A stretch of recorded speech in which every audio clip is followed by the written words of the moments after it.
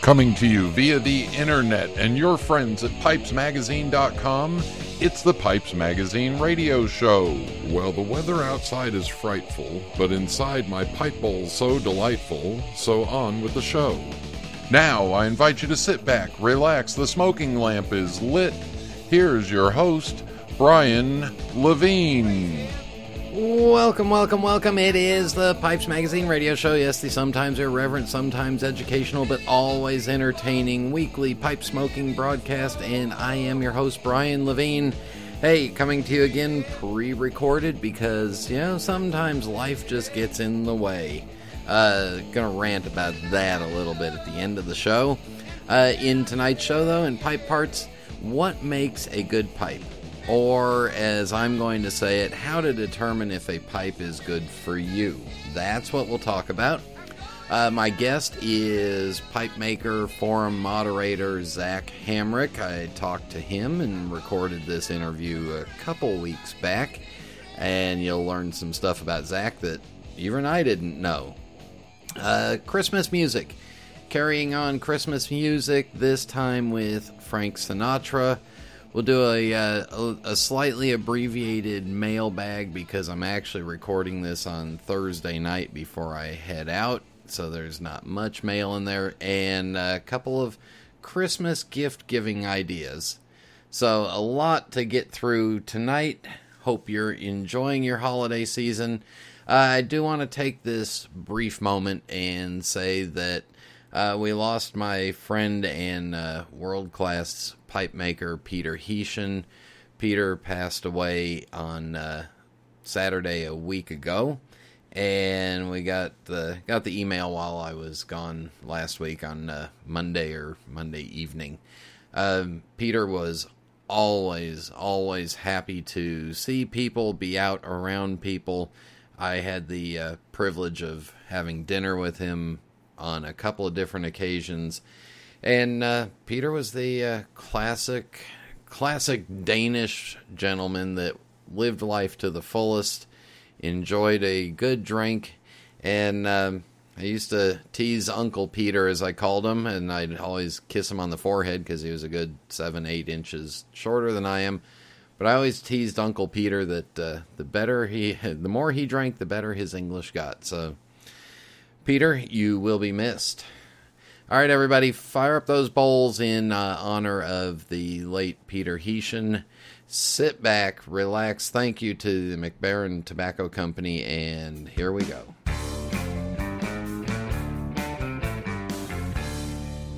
Meet Josh. Everyone at SmokingPipes.com holds customers as a high priority, but nobody interacts with them more personally than Josh. He's our professor of pipes, if you will. As a previous professor of history, educating the customer comes easily to him. He loves explaining the history of a particular pipe to a customer or coaching his customer service team. I love to help customers find that perfect piece for their collection. It's my job to make sure there's a smile on the other end of the line, and I'm more than happy to be the one to put it there. And although Josh's job can sometimes be quite demanding, he doesn't mind. He loves his job at SmokingPipes.com. Why? Because I don't just sell pipes, I smoke them. Call us at 1-888-366-0345. That's 1-888-366-0345. Or check us out online at SmokingPipes.com. We are quality. We are experts. We are SmokingPipes.com. This is Phil Morgan, General Manager of Missouri Meerschaum Corncob Pipes in Washington, Missouri. Our mission since 1869 has been to produce great smoking pipes that anyone can afford. We guarantee our pipes won't be your most expensive, but they just might be the ones you smoke the most. At Missouri Meerschaum Company, we don't just sell our corncob pipes. We grow them, make them, and smoke them. Missouri Meerschaum, Washington, Missouri, since 1869.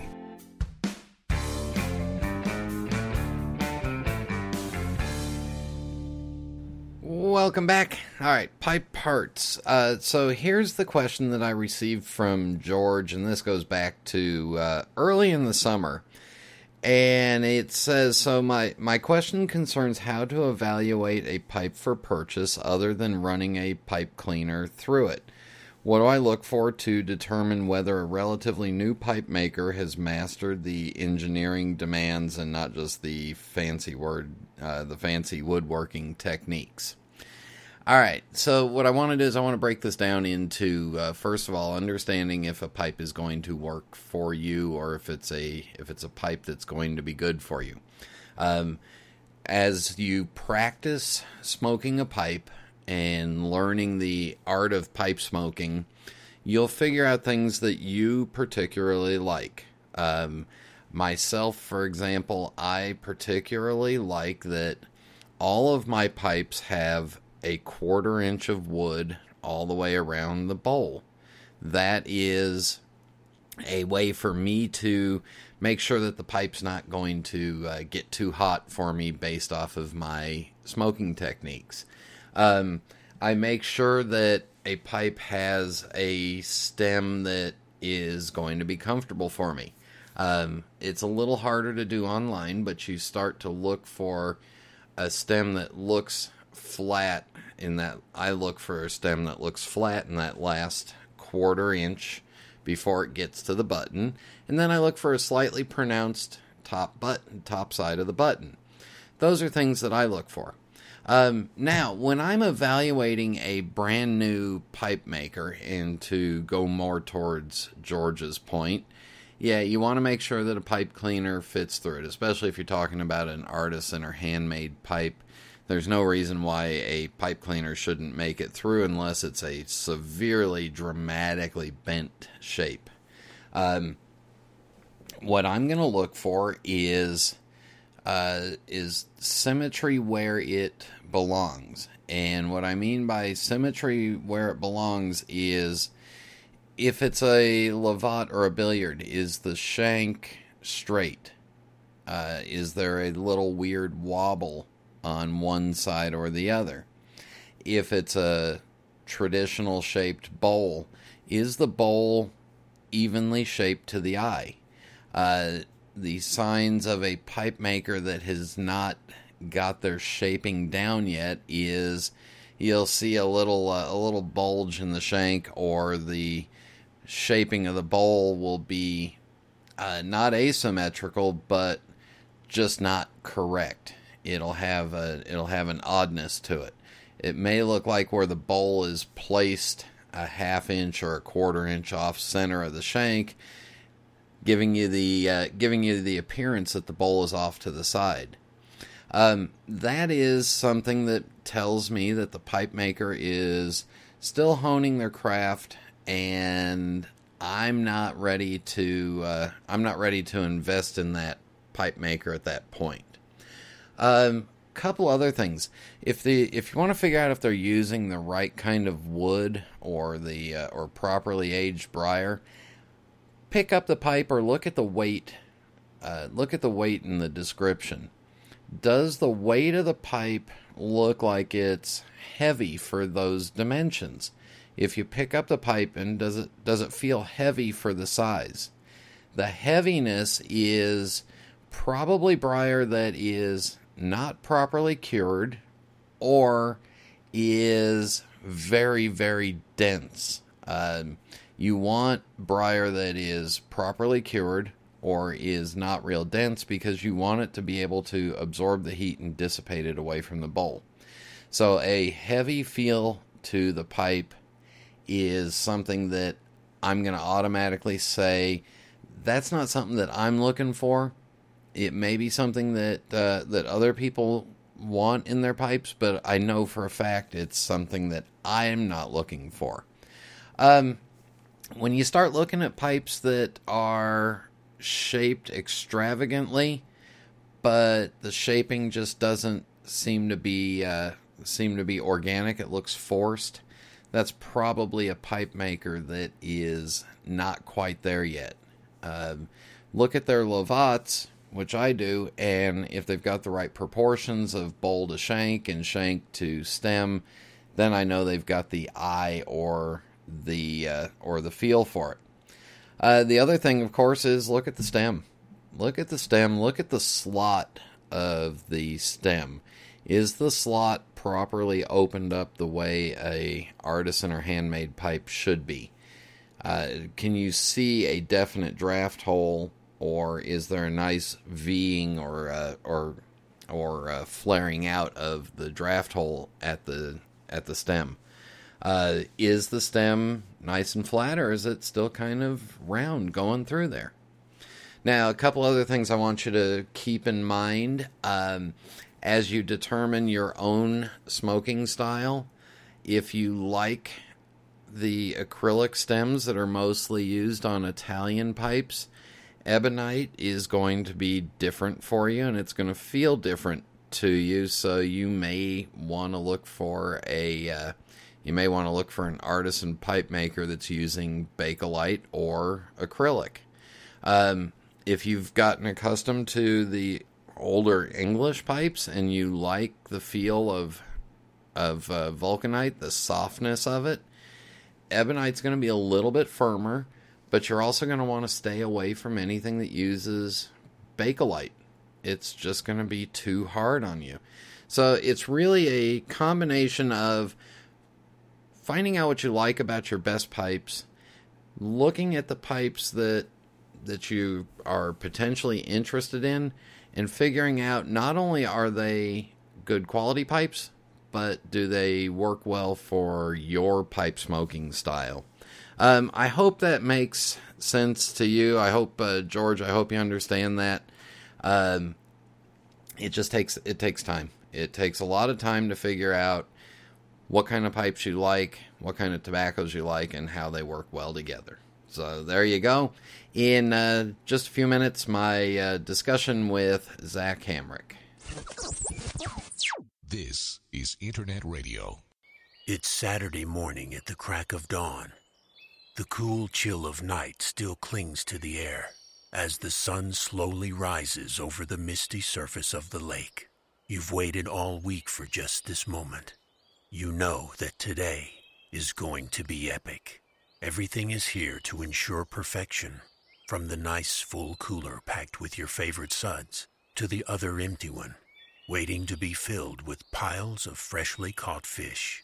Reaching into your pocket, you pull out your trusty briar and fill it with your favorite tobacco, aptly named Great Outdoors. It is the perfect smoke for moments like these. A strike, a flash, and your tobacco is lit as the delicious mixture ignites and swirls over your tongue, and the deep, rich burleys with a hint of sweet Virginia dance in your mouth. You smile. Casting your first line into the water, the slowly widening ripples begin to stir as you feel the first bite of the day tug at your line. Now you know it truly is going to be a good day, and a perfect time to enjoy the simple yet unmatchable pleasures of the Great Outdoors. Great Outdoors is another fine quality pipe tobacco manufactured by Sudliff, America's oldest tobacco company, and is available at fine tobacconists everywhere. Enjoy your perfect day by purchasing a tin today. We are back on the Pipes Magazine radio show, and joining us from the lovely western central coast of Florida is Zack Hamric, pipe maker, in your free time moderator on the forums at Pipes Magazine, and you don't do either of those as your full-time job, so we'll get into all that. But Zack, welcome to the show. Thanks, Brian. Pleasure being on, and been wanting to do this for a while. I've talked to a lot of folks that are out at the different pipe shows, and not really had a chance to talk to some of the guys on the forum that we interact with all the time. Yeah, so when did, first of all, where did you grow up, and when did you start smoking a pipe?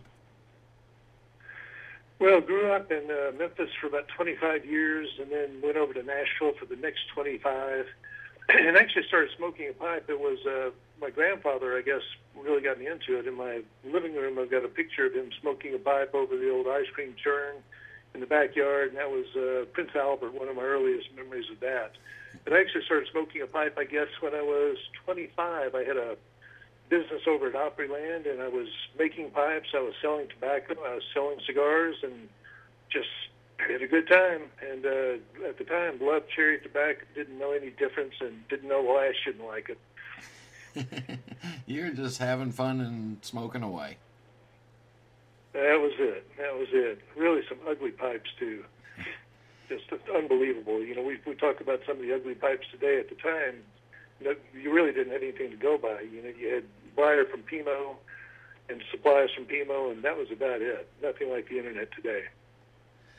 So how long have you been officially making pipes? Well, I've officially been making pipes for 30 years with about a 26-year break, is the way I like to put it. I had the shop in Opryland. I was a wood carver and sign maker, and made probably 200 pipes at the time that, as I mentioned, were really ugly.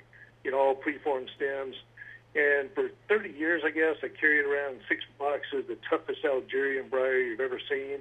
And I guess it was 3 years ago, maybe 4 years ago, I saw what was left of a pipe repair shop on Craigslist for $150. I said to Greta, you know, I need a hobby again. Why don't I go get this and I can make pipes with some of that briar I have? And that was sort of started phase 2. Now, in between that time, what all have you been up to? Because I know you just haven't been sitting around on the beach waiting for that ad on Craigslist. No, I wish. You know, it was at the time I actually quit the woodworking business entirely after about 10 years because I had a chemical asthma from being around redwood sawdust for many, many years. It took several years to get over that, but you know, went corporate. I had 3 kids to raise. And so didn't think about much else until they were out of school, and the usual thing, got divorced, moved down to Florida, and just went wild for a few years.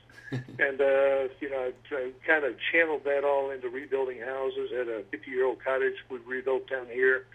And that was, you know, kind of got me up to about 4 or 5 years ago. And Greta and I, who a lot of folks at the pipe shows knows, is always with me. Greta and I met about 8 years ago, I guess. And then started pipes up again about 3 or 4 years ago.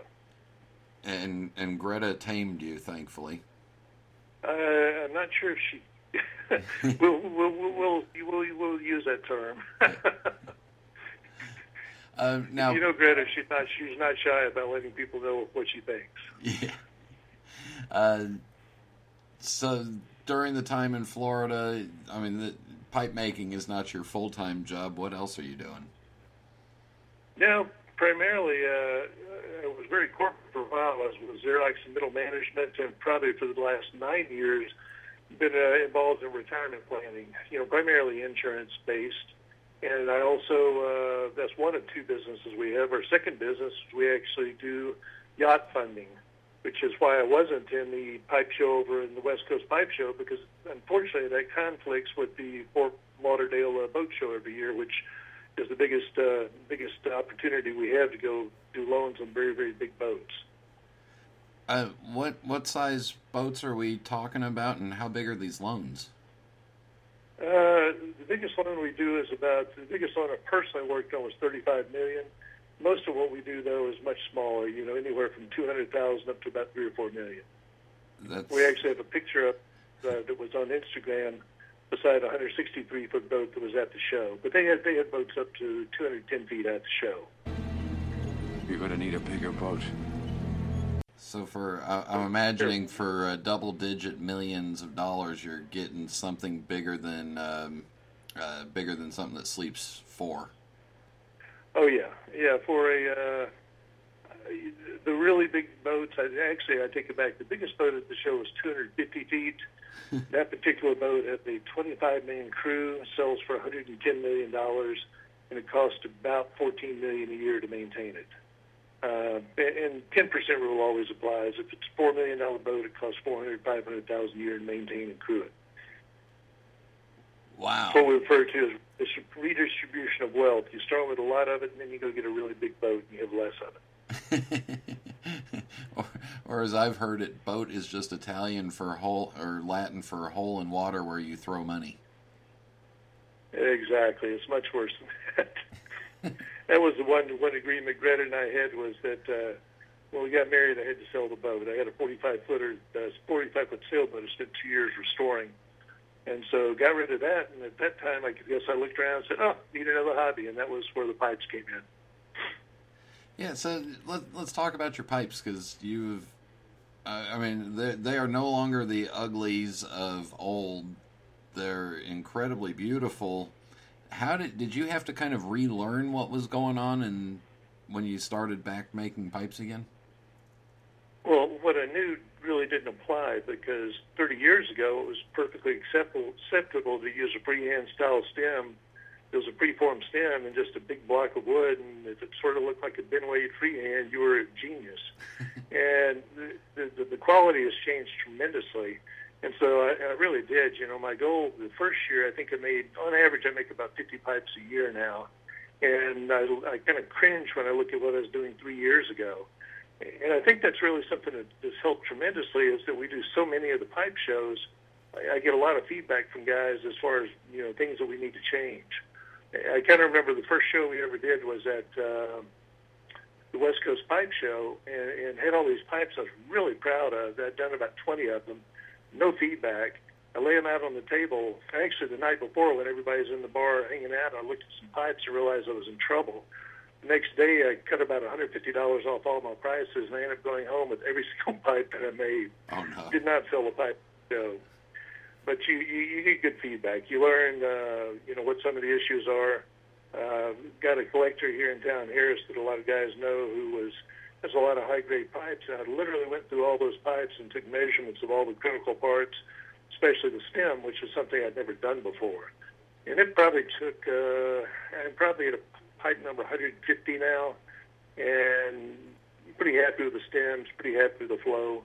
But still, every single show I go to, you know, some of the guys, whether it's Jeff Graychick or Bruce Weaver or Teddy, whoever it may be, really great about giving me feedback on some things I need to change. Do you approach the block and look for the bowl or look for the pipe that's in there, or do you have an idea of what you want to make and then shape that block to it?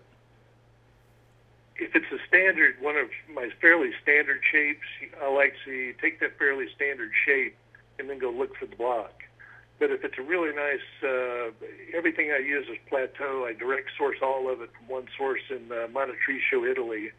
But if it's a more of a freehand or type of pipe, I'll actually start sketching onto the block itself. And I have one, you know, right now I have sort of pipe maker's block. I've got one block I've drawn about 3 different pipes on, and I'll probably still sand that off and keep going until I hit a shape I like that really fits the block. Wow, so you've tried a couple of different designs on that, just looking at the block, and you're just not happy with them, so you're going to keep digging at it? Yeah, it's you know, I'll give you a good example. I've got a really nice piece of plateau now that's a giant. It's 10 inches, and so I'm looking at that, and I can either get a couple of, you know, do I get 2 or 3 standard pipes out of it? I try to do a Canadian, which is really tough on my blade, that's a 9x20. So, you know, I'll do some sketches on different pieces of it. If I don't like what I have, I'll just sand it off and start over. But that's kind of, you know, especially if I'm going to leave natural plateau on a block, or if I'm doing something that's a little unusual, there I'll do a lot of sketching. And I find it best to sketch directly on the block. I do have a notebook I carry with me, especially for flights, and I'll do, you know, 2 or 3 different designs on the flight, which is my best time to really think about, you know, some new shapes that I want to work on. What was the hardest single part about pipe making for you to get a grasp of? I really think getting used to the, you know, I'd done a lot of work on wood lathes before, but a metal lathe was frankly just scary. When you're not a machinist and you've not really had any formal training on it, trying to learn something that on a piece of equipment that effectively can be a very dangerous piece of equipment, trying to learn that on the internet is probably not the ideal way to do it. But, you know, I was just real cautious and really read just Jeff Graychick in particular had some great videos out at the time, and I looked at all those several times and went through it and managed to avoid hurting myself. But, you know, I'm very comfortable with it now. And then sandblasting is a discipline unto itself. I started out with some really great industrial equipment, but that's probably a third of the solution. And again, it was a matter of going to shows, showing some of the guys whose blast I really admired what I was doing, and said, do you have any suggestions? And the guys will usually be more than happy to help you, but they won't do a spoon feed you. I would have, who was it? It was Nate, I think it was Nate at one of the shows, looked at my blast, and he said, finer. I'm going, what do you mean finer? And he goes, finer. I go, oh, finer grit. And he just sort of shakes his head. And so I went home and tried different grits, 3 different nozzle sizes, 5 different variations on the blast pressure, and finally changed it. And at the New Orleans show, I'm talking to Bruce Weaver, and he looks at it, and he goes, change angle. I said, oh, okay. So I went home and tried a different angle, and that made a difference. All those things help, but you have to, the guys really want you to have done a little bit of your homework. They want you to kind of discover things on your own, which is, I think, a great way to go. So it's kind of like a big jigsaw puzzle, and they give you a few pieces, and then you fill in the rest. You really do, and it's, Rad Davis, his work I really admire, and, Harris had quite a few of the Rad Davis pipes, so, I'm influenced by those quite a bit. Rad said, one thing I think was attributed to him is don't try to make the perfect pipe, just make a pipe and repeat often. And I think a lot of it is that, I see a lot of the guys that start making pipes, and they get discouraged because it's very expensive. You have to at some point start selling pipes to feed the beast. But if you do a pipe a week or 2 pipes a week, you're going to, and are critical about what you do, you're going to gradually improve on that. And things that you have to really think about at first just become muscle memory, and you don't have to think about them. I totally am lost sometimes shaping a pipe. I won't even be thinking about it as I'm shaping. And there are other times where you're doing incredibly picky work. I have, a replica I did of a 1952 Lady Dunhill, which had a shank that was 3/32 in diameter with an ivory inlay. And I actually, on the lathe, was working under a lighted magnifying glass. Is the only way I could see it.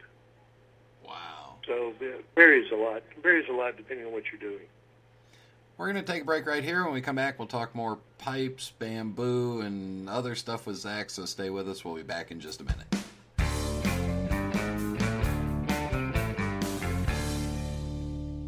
Do you need a reliable source for ordering pipes and tobacco? Do you find it difficult to get your favorite blends outside of the US? 4noggins.com stocks all of your favorite pipes and tobaccos and ships all over the world. All forms of payment are accepted and orders are processed the same day. There are no worries when ordering from 4noggins.com. 4noggins.com is your source for all of your pipes and tobacco needs. We ship in the US and international with no worries.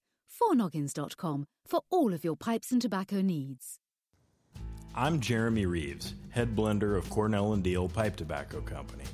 Since 1990, Cornell & Deal has been producing high-quality pipe tobacco, expertly blended by hand using time-honored methods, unique recipes, and no small amount of innovation. One example of such innovation is our bestseller, Autumn Evening. We start with whole-leaf red Virginia and strip the stems by hand. The tobacco is then cut into ribbons and cooked for 2 days according to our unique recipe to create our special red Virginia Cavendish. Then we infuse the tobacco while it's still hot with our secret flavoring to achieve the sublime sweetness, deep flavor, and delightful aroma that makes Autumn Evening so well loved by our loyal customers and everyone around them as they enjoy this very special blend. Cornell & Deal Pipe Tobacco Company. It's a labor of love. Contact your local or online retailer for information.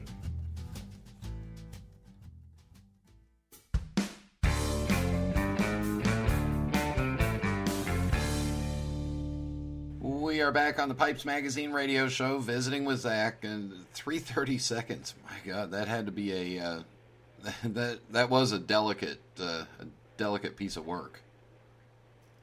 Well, it was. I actually lined that with a piece of carbon fiber tubing, which I use a lot of that. It tends to give a lot of strength on the really small pieces like that. It tends to be very light as well.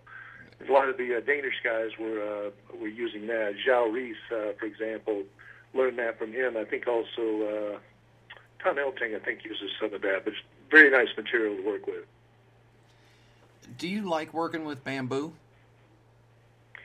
Actually, one of my favorites. Like everything I buy, the bamboo I get directly from China. I usually buy it a kilo at a time, which black bamboo and the regular white bamboo. But out of the entire batch, I'll get 2 kilos in, and I probably use 10 pieces out of that total that I find really interesting. Those are very different to work with because, the lighter bamboo, the natural bamboo, you've got a much thicker skin on it. So when you're sanding it, you can sand and you don't have to be quite as particular. In the black bamboo, though, you just got a very thin layer of color on that black bamboo. If you even touch it with a sandpaper, you'll go right through it and then ruin the piece. But I really enjoy it, especially like layering it with a few materials that we're not able to work with much anymore, like ivory, for example. I had some antique ivory in them. I won't be doing that past December just because of some of the new regulations coming into play. But love layering things in with multiple colors and some of the exotic woods and the bamboo, and I've done a lot of bamboo with mortar as well, which is a very nice combination. Yeah, I don't think we've talked about this on the show. So you order a whole bunch of bamboo, and then you've got to look for the sections of it that will work for the pipe? Correct. Yeah, normally on the white bamboo, 2 kilos is about 80 pieces of bamboo, and there will be about 8 or 10 of those in there that I actually like. What I'm looking for are things like the diameter that'll fit, also like the nodes to be spaced fairly closely together. Sometimes I like a piece that actually has a little bit of a bend in it so that I can straighten it out, drill it, and then rebend it and have some bend shanks on the bamboo pipes. Those could be a little tricky. But I don't know if right or wrong, but one thing I decided to do from when I first started was to direct source everything. I use Vermont freehand for a few things, but I direct source my briar from Carlo Collina over in Montetricio, Italy. We visited his family 3 years ago, I think. I direct source the bamboo from China. I have some garnets that come directly out of Thailand. I buy all of my stem stock directly from SDM in Germany. And so I know that way you know exactly what you're getting, you know the quality. And so the only unknown is, what I can do with it, whether I can, achieve what I'm trying to achieve with the pipe. So it's truly not an American-made, it's an American-assembled pipe with all these imported products on it. Yeah, simply because we, except for bamboo, there's some bamboo that's used in this country, but everything else comes from out of the country. All raw materials, of course. We're dealing with strictly rod stock on the SEM stock. But I've worked with a variety of them. I've worked with some of the Japanese ebonites, for example. I don't think they're as good. I think the German is the best. And the folks at SEM, I had a chance to talk to them in Chicago last year. And just, they've just got great materials, beautiful colors, some very unusual colors they've come out with. And then the material, as far as the briar, I find it really helpful to know who you're buying the briar from, because a lot of guys will buy from some good sellers in Italy that's redistributed through Vermont freehand, for example. But the guy I buy from, I know he only gets his from the Montetricio area within about a 60-mile radius of where Montetricio is. A lot of the other briar being sold from Italy may come from all over the Med. It kind of helps because I know what to expect. I know how dense it's going to be. I know how it's going to sandblast. I know that I'm going to have about 1 piece out of 50 that will be a complete reject. It helps a little bit as far as consistency and quality. Yeah, and it makes going to Italy fun, too, to go hand-pick briar. Well, yeah, the only part that's not very fun in that is when you get audited by the IRS after a couple of years. They say, let's see, Mr. Hamric, so you make pipes. What kind of pipes do you make, and why did you have to go to Italy for your pipe business? Actually managed to save about 80% of that write-off. I like it. Maybe I'll go to Italy and do an interview and stay for 3 weeks. I'm not sure it's worth the pain and suffering. So in your free time, besides being a moderator on the forums, you've also written some books. Yeah, I've actually got 2 books out right now and a 3rd book on the way, but mainly books that are, one of the books is Crescent Rising. Basically, they're all under my name on Amazon, but 2 books, and at one point I was, selling about, 500 books a month or so, which was pretty good for Amazon. But a lot of those are actually set in Italy, so if anybody's ever followed some of our trips to Italy, which I always post on the forum, they'll actually be able to see a lot of the different places that are in the books, different characters that we've run into. And I think that's what's fascinating. I always try to blend some of that local culture in because you got some just amazing people over in Italy, and primarily southern Italy is our favorite place to go. Now, these are all fiction? Oh, yeah, very much. If you like Tom Clancy, Clive Cussler, Vince Flynn, they've been compared to that by people who really shouldn't compare them to that, but the same type of adventure, espionage-type books. And it's under Zack Hamric, Z-A-C-K, last name H-A-M-R-I-C, so you can go find them on Amazon. Did pipe smoking make it into any of them? At the time I wasn't smoking pipes. That was where all my time went, was into the writing. I've got a new one that I'm working on now, and I think pipe smoking will work its way into there. There we go. So we'll have a little mystery pipe smoker. You have to. Maybe even a female pipe smoker, because if you've ever seen pictures of our trips to Italy, Greta and her daughter, Vanessa, who is actually one of the pipe babes on the site, there's more than a few pictures with them smoking a pipe together, which gets us a lot of interested looks when we're over at a little outside restaurant in Italy. You don't see a lot of women out smoking pipes, especially in Europe, at all.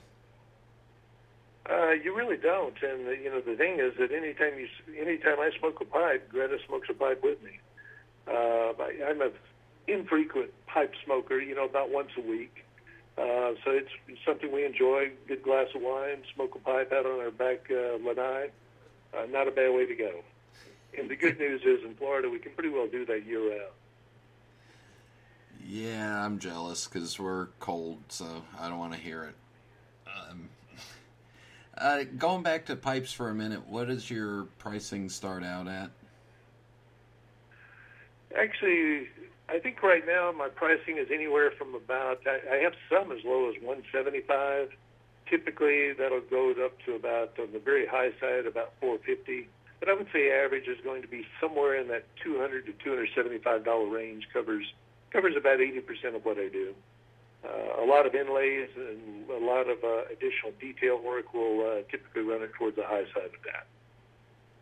And is there a pipe shape that you've wanted to make but you haven't figured out how or haven't gotten the right block yet? I'm actually sketching it out right now, because one I've not done that I'm really thinking about is a stubby bulldog. That may very well be my next one. Got a good block for it, and just really, I kind of like a bulldog with a bulb that's about 1.1 or 1.25 inches deep. Should be a nice little pipe, though. And I'm also assuming that if people need some insurance or need a loan on a boat, they can reach out to you. Absolutely, and the good news is I'll actually throw in a free pipe with every boat loan.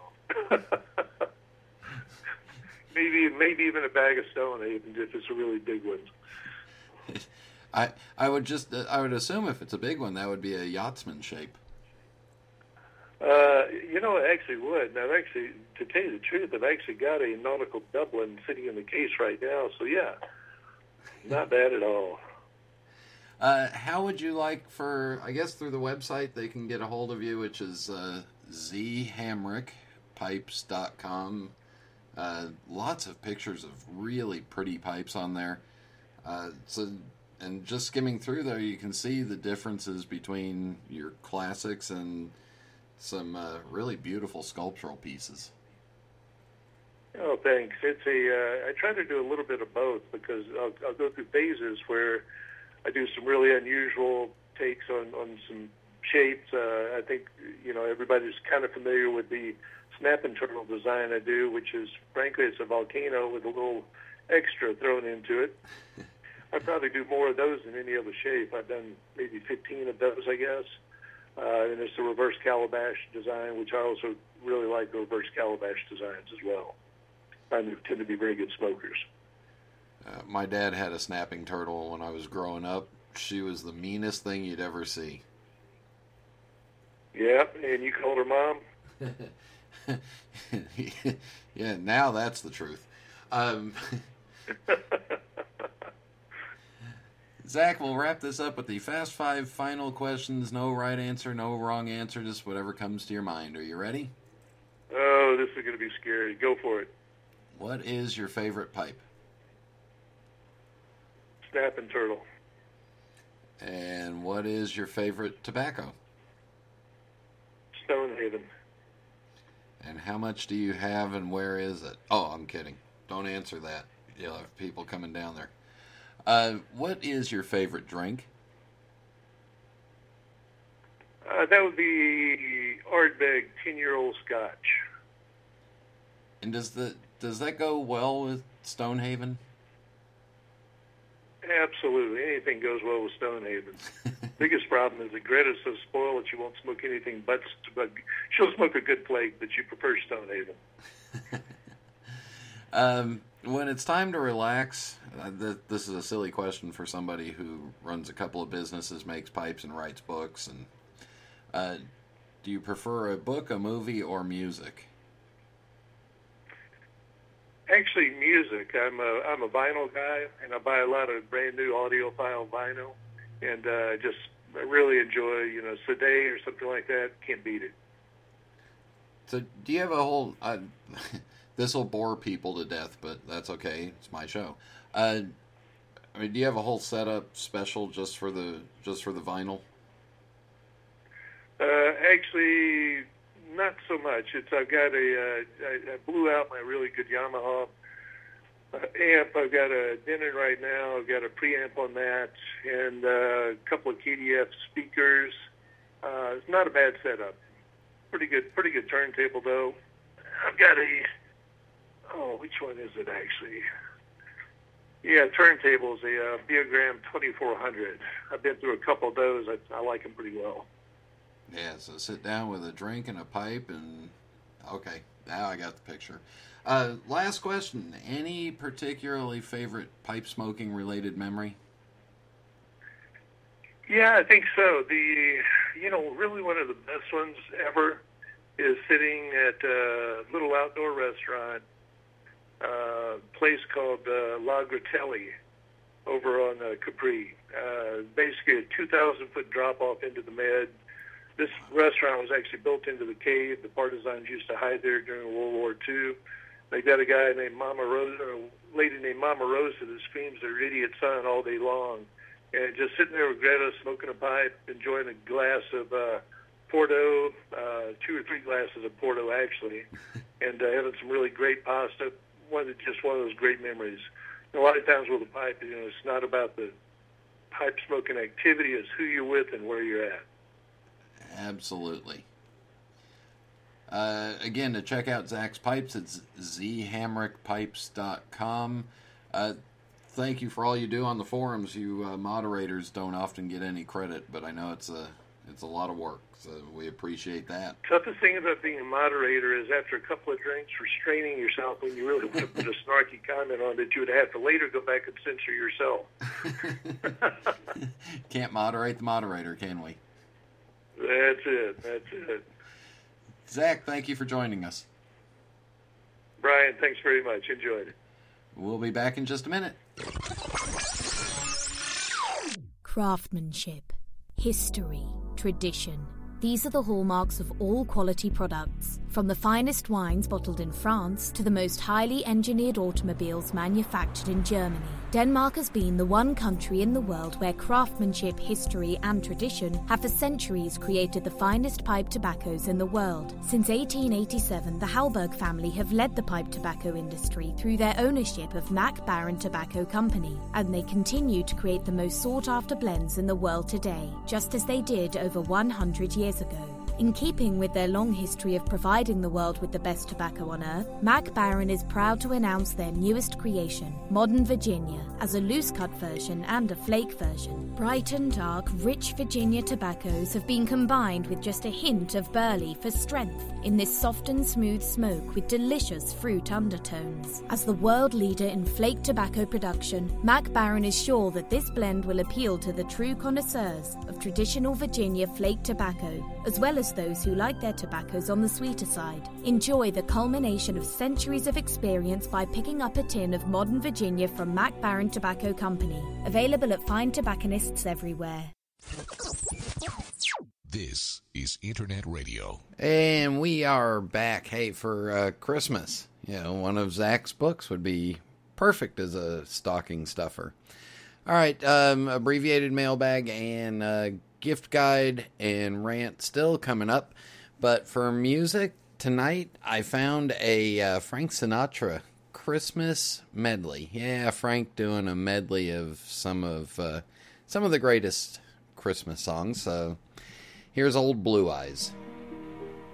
Oh, little town of Bethlehem,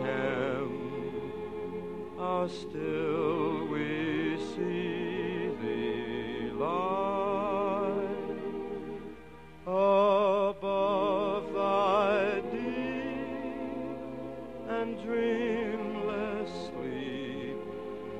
The silent stars go by,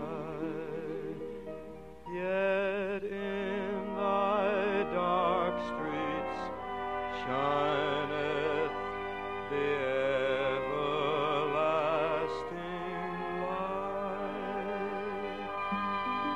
The hopes and the fears of all the years are met in thee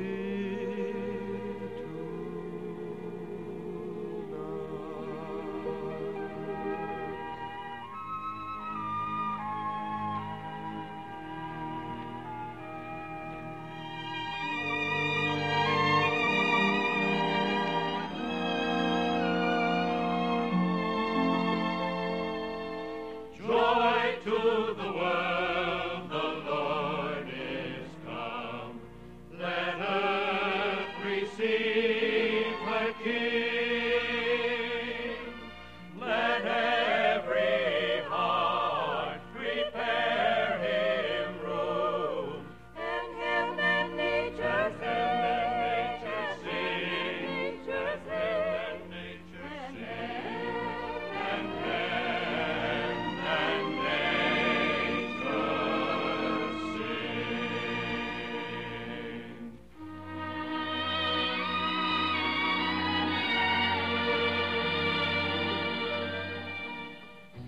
I'm dreaming of a white Christmas, just like the ones I used to know,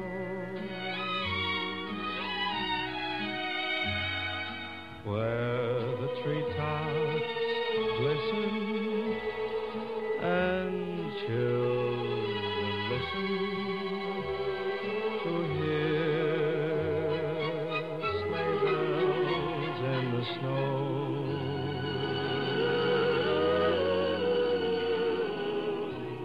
I'm dreaming of a white Christmas, with every Christmas card I write. May your days be merry and bright.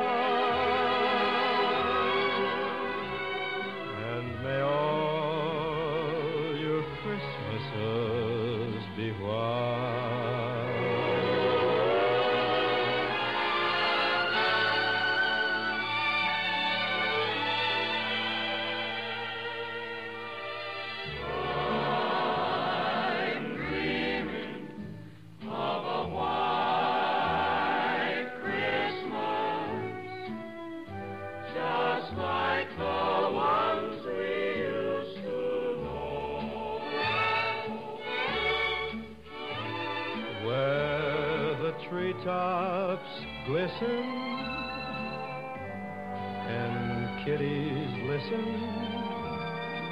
to hear sleigh bells in the snow.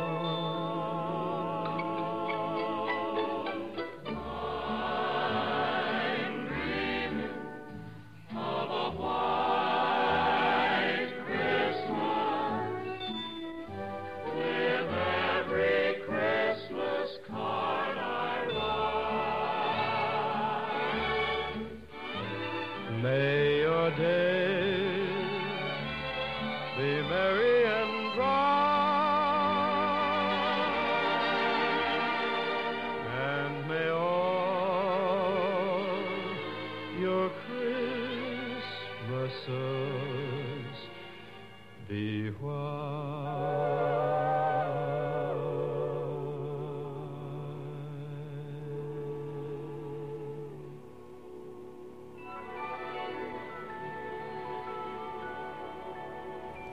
Now, if that doesn't put you into the Christmas spirit, I don't know what will. Nobody could do them like Frank Sinatra. There is a message for you. And a quick mailbag as of the time of recording of this on Thursday night late. John Seiler writes, "Hi, Brian. Such a variety in answers to the Fast 5 questions, which is indicative of the pipe smoking community." Yes, you are correct. And still got more to go on that, too, so... John writes, "I know of Howard Schnellenberger, but have not met him. I do not know very many people who smoked 18 hours a day and wherever they wanted. I got in on the end of the wherever you wanted time period. It's a shame he was forced to give it up. Yeah, but I can't blame him. It was well worth it. Music, We Are the Champions symphonic version was neat. I agree, chorus not needed. Clarence Gatemouth Brown was a good selection. Let's see, maybe Gadget isn't a pipe smoker. He's referring to the iTunes review from last week. Rant, headlights and taillights using LEDs gives a designer a lot of opportunity for design improvements. It also gives the young the opportunity to mod their vehicle. I hate the high-intensity lights at night. Nice show. I think some designers need to just stay away from the high-intensity or the LEDs. KC Ghost writes, "Another good episode. The Fast 5 are cool. We all spotted Steve Fallon quickly, didn't we? Yeah. The music was interesting. I like the symphonic version of We Are the Champions. It had some class to it. Gatemouth Brown is not someone I can do in large doses, but his Christmas song was very pleasant. Howard Schnellenberger has had a very strong career. I was surprised at his comment that they knew exactly what play Nebraska would run when they went for the 2-point conversion. I know all of us here in Big 8 land, as it was then, were shocked at the play call. Nebraska had been blowing Miami completely off the ball the whole fourth quarter and then tried to finesse pass play. Howard also didn't mention his disastrous tenure at Oklahoma, where he actively alienated every Sooner fan in the state in 1 year. Nonetheless, he had a great career and was interesting to listen to. Dan says, I guess the light thing doesn't bother me as much as you, but it does seem silly. Some of them look like cuttlefish eyes. Okay, there you go. Saw some cuttlefish a couple weeks ago at Disney World. Jerry Roman 1 says, Hi, Brian. I just heard my first Pipes Magazine radio show. Welcome. You got a little bit of catching up to do. I thought the idea of having a pipe radio show for those avid pipe smokers like myself was very refreshing. I will be a regular listener to the show from this point on. Glad to have you. Jerry says, I thought the interview segment with Coach Schnellenberger was conducted very well, and I learned more about him than I've known in the past. The show was very interesting all around. I feel like a person that was able to smoke 18 hours a day and have to give it up was a man of great discipline, and the reason he gave it up was quite commendatory, Jerry. Yeah, I agree. I think Coach was a man of discipline, and I think that's why most of his teams were very, very successful. I'm glad you all enjoyed the the chat with Coach, I was a little nervous, honestly, going into it because I'm not, I know pipes and pipe tobacco, and I know Disney stuff, but I'm not a big football buff, and it was interesting to talk to somebody who the pipe was a utilitarian thing.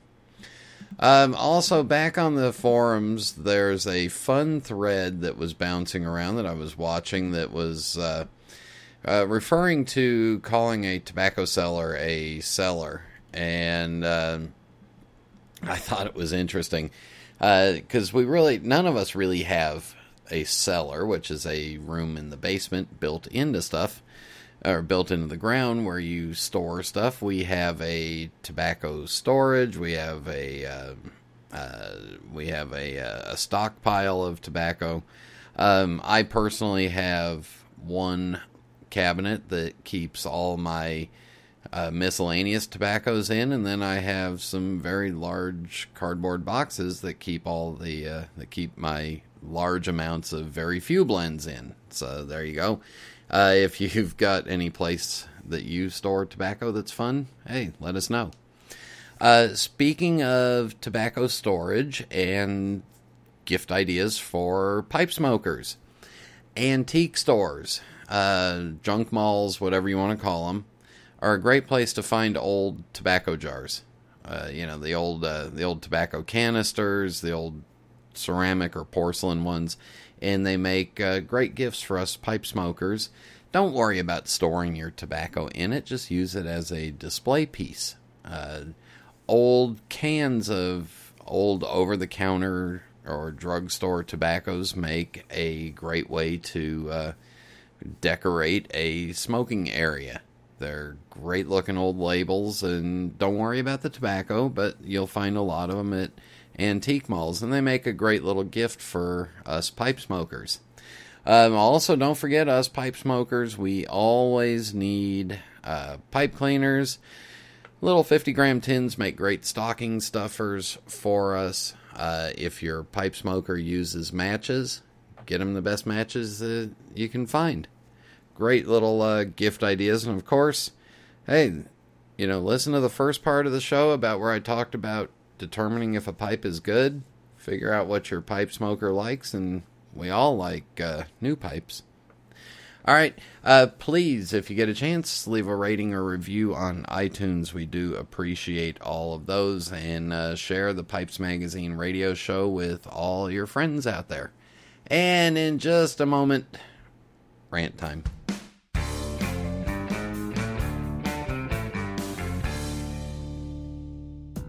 What are you looking for in a pipe?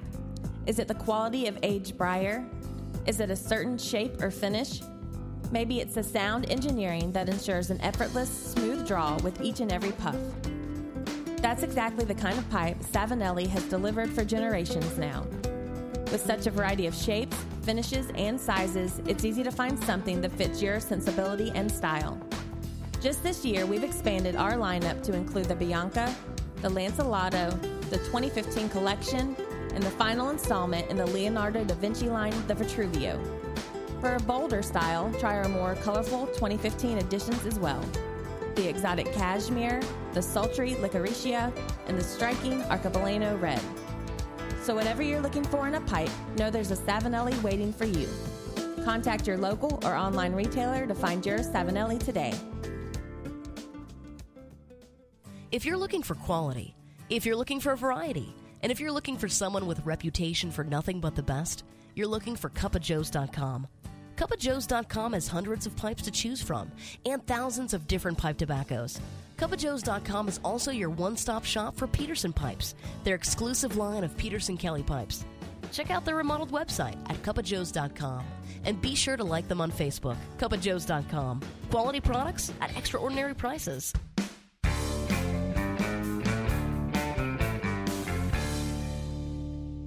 Cowboy. Cowboy.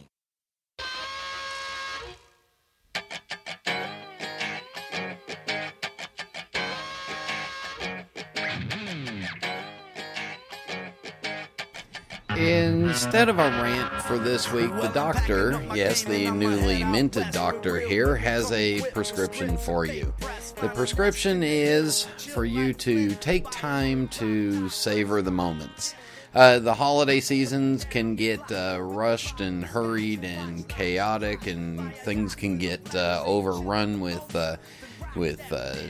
gatherings and parties and all kinds of chaos to our normal routine. Well, I want you all to take time to step back, relax, and savor the moments. I mention this because all in this past couple of weeks, we lost Peter Heeschen. Several of my friends have lost family members. Our own family's kind of going through a transition, with our son going to be away for the first time and daughter just coming back from college. So take time to savor those moments. If you're worried about family and friends, take time to sit back, relax, and think about them.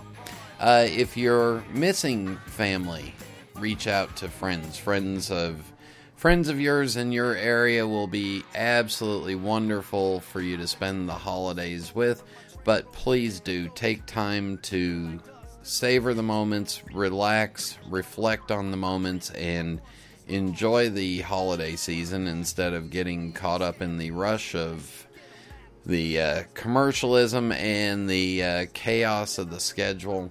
Just sit back, relax, and savor those moments, because that's what's going to last. Also, please make sure, and if you are out driving around, don't drink and drive this holiday season.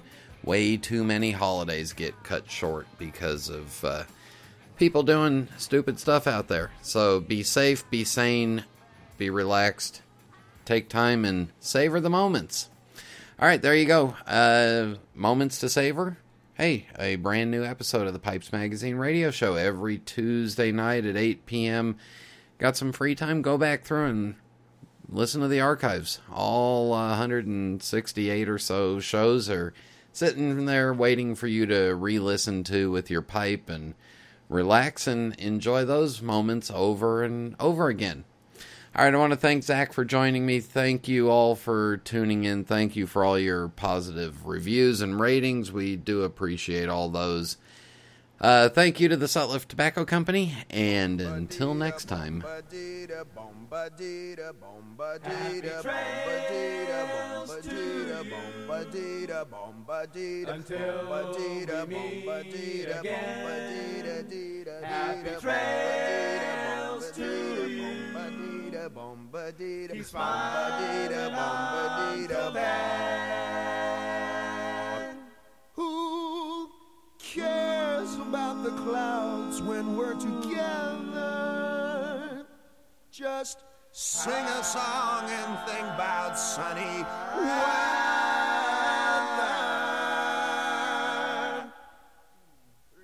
Happy trails to till we meet again.